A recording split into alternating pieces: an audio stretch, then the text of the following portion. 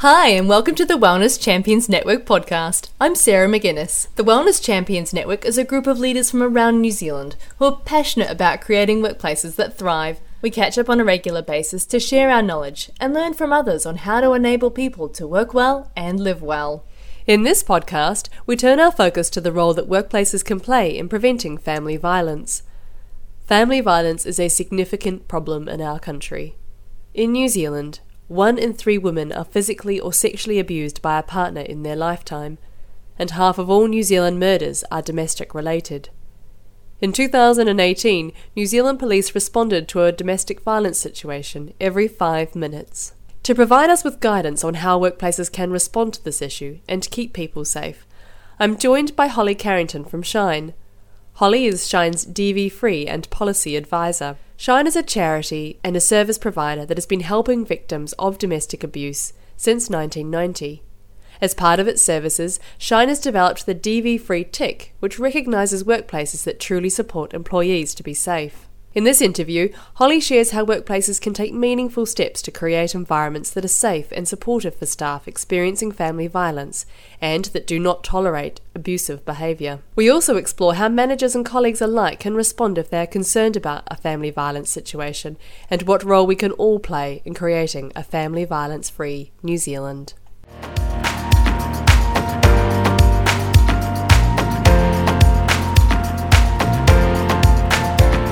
Now, I thought we'd start really broad, and I thought that having mentioned those statistics, and I'm sure many of us are aware of the very high-profile cases around family violence, but in your sense as someone working on the front line, where are we at in New Zealand around family violence? Well, it's pretty bad, I guess you could say, as a starting point. And actually, the one stat that you read out about the police is worse than you said. It's, in fact, every 4 minutes now. The numbers kind of go up every year. And police, I just heard from a police inspector recently that they now say that it's half of all of their frontline business is domestic violence. So it takes up half of the time of all the frontline police responding to domestic violence. So it is a massive issue in New Zealand.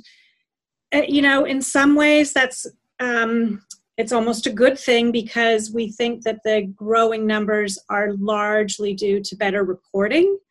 But it might also be that there's an increase in prevalence. It's hard to know. But at the same time, what we are seeing, I think it's safe to say, it's anecdotal. We don't have research to kind of back us up on this. But what our frontline advocates are seeing, in my time at Shine, so I've been there almost 20 years, is I think an increase in really serious violence, serious injury, that kind of thing, and just like what we would call domestic terrorism.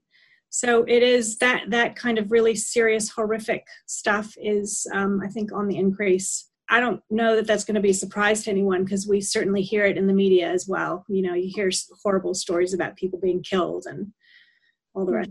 And just to give a sense of, in terms of the workplace, would you have any anecdotes you could share or some sense of experiences that have happened in the workplace to give some context? It's been really interesting. Delivered a ton of workplace training for first responders and managers and this year, really. Previous to this year as well, but it's really a huge amount this year. There's been such a huge demand for it, and we've been delivering training all over the country. And it's really rare to deliver a training session where at least one person in the room doesn't talk about having experienced it themselves. That's really rare. That's more common than not, in a group of managers, a group of first responders, you get 1 or 2 people talking about their own experience. Quite often, I also get stories about, workplace situations that have come up in the past. And often it's, something during the training triggers someone's memory and they hadn't remembered it until that point, like some event or person from some years back. And they think, God, I really could have dealt with that so much better, those kinds of things. And I've also heard, I have to say, probably about 5 stories by now of people who knew someone in the workplace who was killed. So it comes up more often than you'd think. Wow. So just recently, a manager talked about a job she had just out of uni, where a woman came to work with bruising around her neck, and nobody said anything to this woman. Nobody knew what to say, so they didn't say anything. And then 2 weeks later, she was killed by her ex. So just, a real horror story, but not as uncommon as you might think. And I wondered around that, is there a fear component from other people about wanting to address this? Do you think there's a hesitation from the wider community about, what do I say? And do you think there's some myths, some perceived ideas that we have around family violence that perhaps hold us back from having those conversations? Definitely. I think probably a lot of people just are afraid to say anything because they don't know what to say. They're afraid they'll say the wrong thing. And I can understand that. But I guess somewhere in there as well, there's probably of that belief that it's not my place to ask a question about this because it's a private issue. And so I think that's one of those carryover beliefs that is still quite pervasive out there, whether it's subconscious or conscious, that people feel like it's not their place to get involved. And I think in the workplace, especially because people think, well, that's their personal life. That's not their work. That's not their professional life. So it's not my business to ask. But I guess that's the problem with domestic. Nobody asks, nobody knows. Yeah. So we need people to be brave and have those courageous conversations and ask those questions. Yeah, but I guess about the myths, do you want me to talk a little bit more about some of that? That'd be fantastic. Yes, please. Yeah, I think there's also quite a lot of victim blaming attitudes around domestic violence. And oftentimes they're real subtle, and people even who have those beliefs themselves don't understand that they have victim blaming beliefs. So it's things like thinking, well, if she just left, she needs to leave that abusive relationship. And if she just left, she'd be much better off. But in fact, leaving is the most dangerous time. And oftentimes people experiencing domestic violence are weighing up all sorts of things when they decide whether to stay or whether to leave. And it can be safer for them to stay than to leave, and safer for their children if they stay than to leave, especially if they don't have the right support around them to kind of keep them safe once they leave that abusive relationship. So I guess that's one big thing. I think there's also quite a pervasive belief out there that that an appropriate response for victims of domestic violence is to refer them to counseling, and whether that's EAP or just general counseling. And it's about people not understanding that the victims do not have control over this problem. They don't need counseling, they need safety in the first instance. So I think while someone is unsafe, the focus needs to be on safety. Down the line, once they're safe, okay, maybe at that point they might need counseling, they might not need counseling, but it should never be the first place that you send people, because it to them says, I don't understand your situation. I think it's caused by your behavior, rather than understanding that the situation they're in is caused by someone else, by someone else's behavior, and they need safety and protection. It's also about thinking that it's only physical violence and not understanding that domestic violence is fundamentally about one person controlling another person, and with a whole pattern of behavior. And so kind of psychological abuse in many different forms is a really integral part of domestic violence. And sometimes there isn't physical violence and it's all psychological, but in fact, it can still be really dangerous if someone has threatened to kill their partner, but they've never actually hit them. We still need to take those threats really seriously, because there are certainly examples of people that have been killed with no physical abuse up until that point, but threats to kill were there. And the same goes for children. So situations where people think the children have never been hit. So, he's a good dad, and that kind of thing. But then the threats it's all about the violence and the threats to the adult partner. But we've heard stories where, the adult partner and the children are all killed at the same time. So it's kind of like if I can't have you, no one can have you kind of thing. And I have, as you've probably noticed, been using a bit of shorthand around he for the perpetrator and she for the victim. But, it's not always that way. generally speaking, overwhelmingly, the most dangerous situations are ones that involve male perpetrators and female victims. But it's also really important to understand that domestic violence, the prevalence of domestic violence is similar or higher in the rainbow community, and for particular groups. So I think transgender people in particular are really at high risk of domestic violence. I guess another myth, I made a list here, there's so many. I got two more. So one more is that people often think that violence goes both ways, that's really a really common dynamic, and that, you know, it's very common for there to be intimate partner relationships where people often believe that the violence is equal both ways. And there is some research out there that says that, you know, women are just as violent as men in relationships. So what we know is that, I guess, the research that shows that is fundamentally not looking at context, not looking at is violence part of a pattern of controlling behavior, or is it more resistance to control? Is violence perpetrated causing fear or causing injury or not? Because those, if you look at those things, if you look at violence within those contexts, it actually is really clear that there's a strong gender dynamic there. But again, you know, having that awareness that it can happen really frequently in the rainbow community as well. And so just back to that myth, it's really uncommon for there to be equal power within a relationship where there's violence. It's overwhelmingly the case that one person is the dominant partner who's using violence that's causing fear and injury while the other person is not. And then the last myth so I'm sure there are other ones as well, but these are kind of the main ones I thought of. The last myth I thought of was we so often hear people express beliefs around thinking that alcohol and drug use and stress and poverty are fundamental causes of domestic violence. So we would argue that they are not, that they might be, and so if we look at, say, alcohol and drug use, they are rarely the cause of the domestic violence. We more think of them as being risk factors. So where there's a tendency for someone to control their partner, that if they're using alcohol or drugs, there's much more likelihood of physical violence and more serious physical violence. But we hear lots of stories where the person who's been using violence has stopped drinking or stopped taking drugs, and the violence is usually lessened, and maybe the physical violence is even stopped, but the controlling behaviors are usually still there.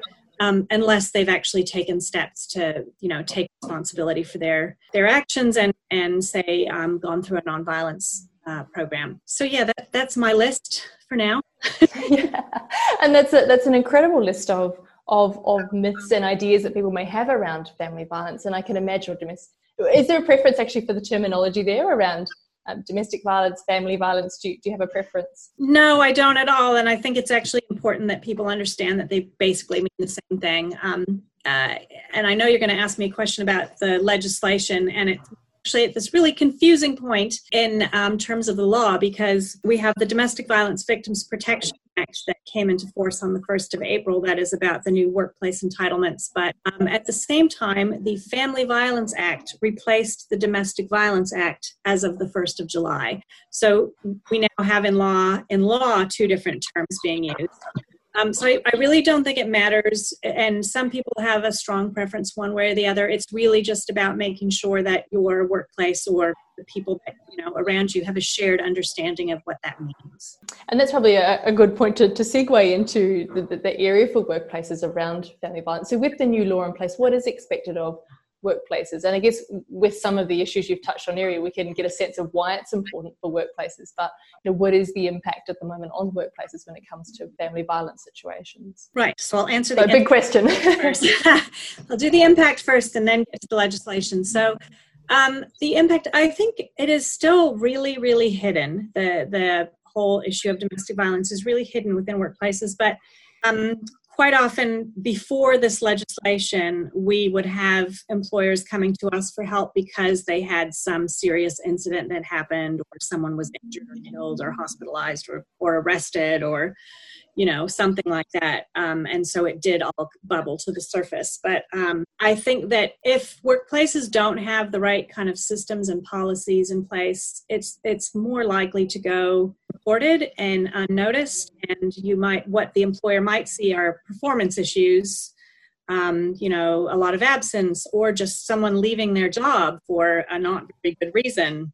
And they might never know the real reason. And I guess the thing is that we also know that, we know, first of all, that people who experience domestic violence who are in employment, it's really common for the domestic violence to follow them to work.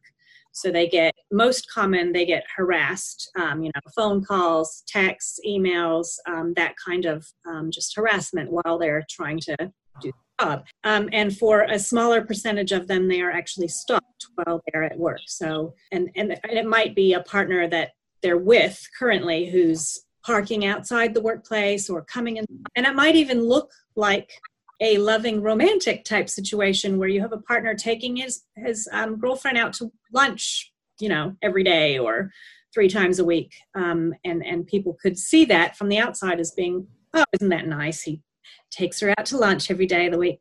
But in fact, it's kind of a monitoring, controlling behavior. But then for left an abusive partner, if they've relocated their home and he doesn't know where they live, quite often he still knows where they work. And so that's a good place for the abusive partner to be able to find their ex-partner and hang out and, that kind of thing. But then we also know that it can really affect work colleagues beyond that, just the target of the abuse, because there's one research study in the States done of victims of domestic violence in employment. 41% of them confided in coworkers, but not necessarily coworkers who had any power to do anything, but more likely to be, people at their level in their teams who they knew at work and trusted. But we also know that of people who have, and this is in New Zealand research, people who've experienced domestic violence who have told someone about the abuse reported that 40% of the time they told someone, that person did nothing to help them. So yeah, another kind of sign of why it's so important for workplaces to have a good program. So when people are brave enough to tell someone at work what's going on, that person knows how to help them, knows how to point them in the right direction. If they're not the right person to support them, knows who to send them to.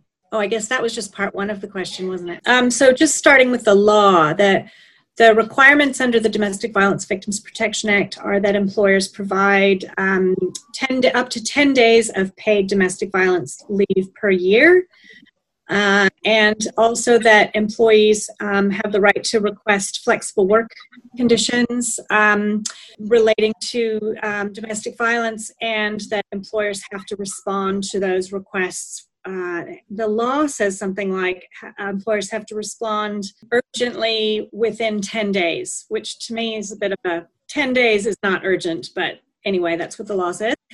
And the other significant thing that the law does is it's changed the Human Rights Act so that employers may not discriminate against employees who are affected by domestic violence, which is fantastic.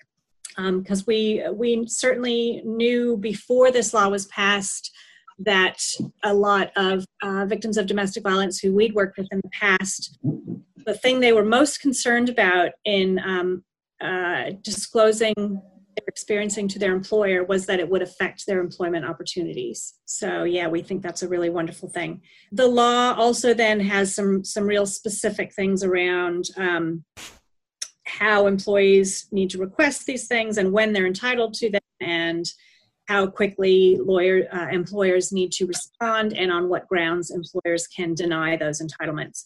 So there's a lot more detail that I'm going into, but and some of that detail we think is less than ideal. So I gave the example of the 10-day response period. We think employers should be responding much more quickly than that if it's related to domestic violence.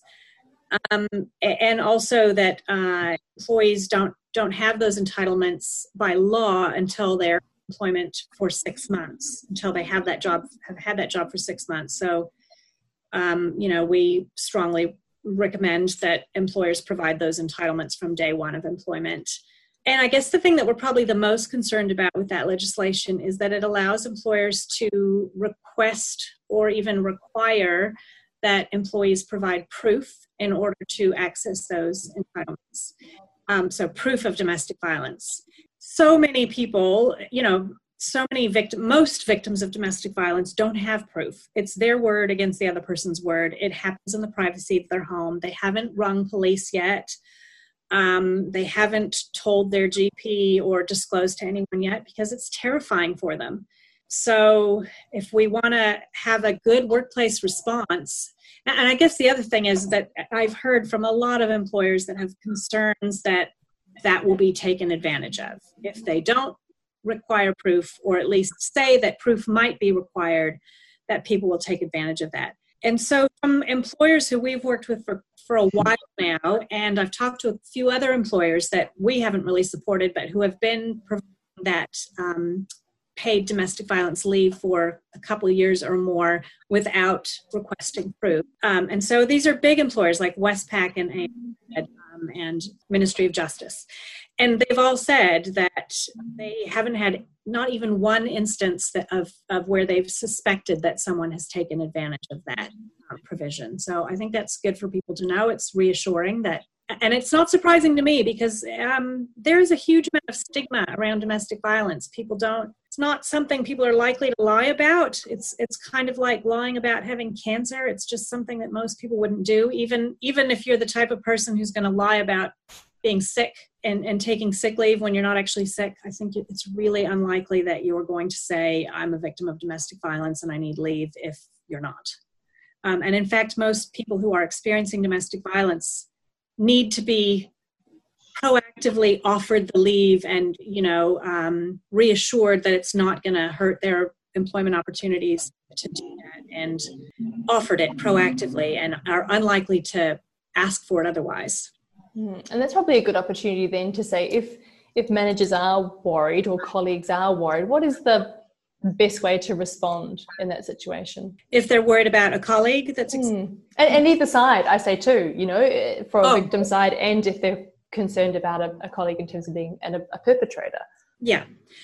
Well, I guess it's best for employers to prepare for that ahead of time, and ideally training a group of what we would call first responders and letting your staff know who those people are, so that if someone in your staff is experiencing domestic violence, they know who they can go to who's had that training, and so they're more likely to feel safe disclosing to that person or one of those people.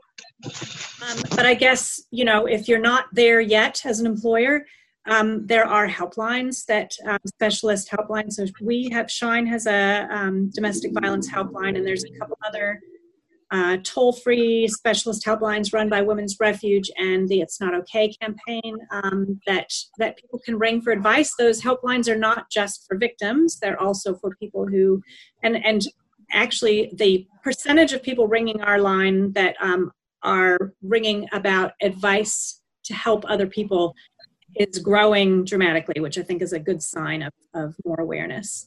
But yeah, you can ring a helpline, get some advice. I guess to allow enough time for questions, if I ask one final question, I guess it would be, what can we all do to make a difference around creating a New Zealand where there isn't family violence or domestic abuse? What are some of the actions we can take day to day, and then what are some of the perhaps bigger things we can do as workplaces outside creating safe environments, being a voice for change, for example? What are some of those things? Well, just one kind of specific thing on the workplace, I guess, firstly, is that we do have, because I haven't mentioned this yet, we do have free guidelines on policy and procedures that we've developed over years, because we started our DV-free program in 2001, and we came out with those guidelines a few years ago. We've updated them a couple times. They have specific references to the legislation as well. And it's quite a holistic approach with very specific practical recommendations and some kind of background information as well to help people understand why we're recommending those things. So those are free to download from our DV-free website. And the other free resource that we offer is an online learning module that we produced in collaboration with Westpac a few years ago, and we've just recently updated it, which is also on our website. and anyone can access that on the website. A lot of employers are putting the link to that learning module on their intranet, or just making it accessible to staff, so staff have an easy way of learning just the basics about domestic violence. And I think it's quite a good interactive module. But on the broader picture of, I did a little bit about this too, and where are my ideas? I guess one of the big problems in New Zealand around our issue is that the specialist sector, Shine, Women's Refuge, and there's a whole range of very small local specialist services around the country that have, mostly started up very, very grassroots, from the kind of 80s and 90s until now.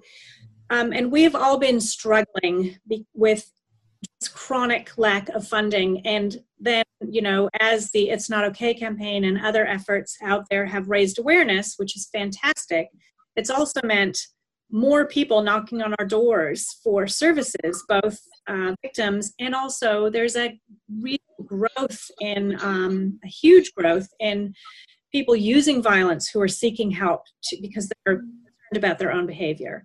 So we have a Stopping Violence program in Auckland, and other providers run similar things around the country.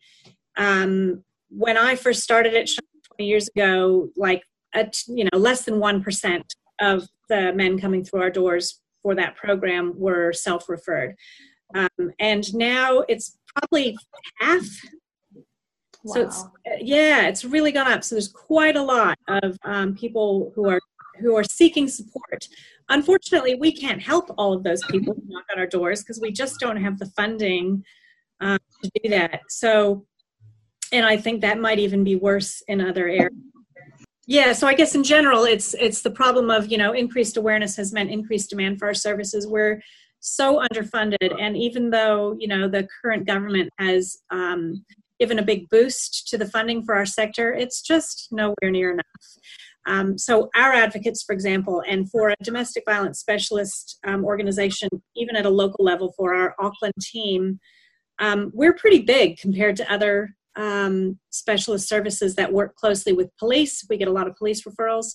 We've had to really limit the number of referrals that we can accept because it just was unsustainable and our advocates were just burning out. So there's just a lot that we're not able to do. If that's the case for us, it's probably worse in other parts of the country. So anyway, my point is support the local domestic violence specialists, charities, whether it's one of the national ones that runs a helpline like us and Women's Refuge, or whether it's local, your local services. And you can always ring our helpline to find who are your local services, and likely that there's a handful of different services wherever you are. And so supporting might be, donating directly, might be fundraising. We all have fundraising appeals and different ways of fundraising. And then it might also be, lobbying your local MP to just keep the pressure on government. I mean, even though I think our government now is doing some great things and moving in the right direction, it certainly helps them to hear the voices from the community that are supporting what they're doing and encouraging them to do more. The more they hear that, the better off we all are. And then I guess the last thing is, at a real basic level, if you know or suspect that someone whether it's in the workplace or your neighbor or your family member or your friend, is experiencing or perpetrating domestic violence, to do something or say something. And I know it can be hard for people to figure out what that is. We have a couple of, I'm biased, but I think they're quite useful pages on our website. We have one page, and I can send you the link, Sarah. That'd be great. People. So I have one page that's helping someone so just some specific advice for people in that area. And you can always ring our helpline for advice. And then I guess at another level, it's about challenging beliefs and attitudes that you hear that underpin family violence. So beliefs and attitudes that support violence against women, that support unhelpful beliefs about gender and relationships. So we have another page on our website about that with kind of more specific tips. So I can send you both of those links. That would be wonderful. Thank you, Holly. I can't believe, in terms of the things that we've covered, just how, as I said early on, how pervasive it is. But now it's been interesting to touch on those myths as well, and actually you start to build a picture of what it's like out there now, and also that role that workplaces play and just how critical that is. And some of the words that I wrote down thinking about the role that workplaces play is one around being that safety net, but also being that community that enables education, enables the fundraising, enables the voice for change, and setting that precedent around what we accept and what we don't accept for behaviour. Thanks again for listening today. It's been great to have you along. If you're keen to join the Wellness Champions Network, head along to myhealthrevolution.co.nz and follow the links to subscribe. If you're in the network, thanks again, and we look forward to catching up with you really soon.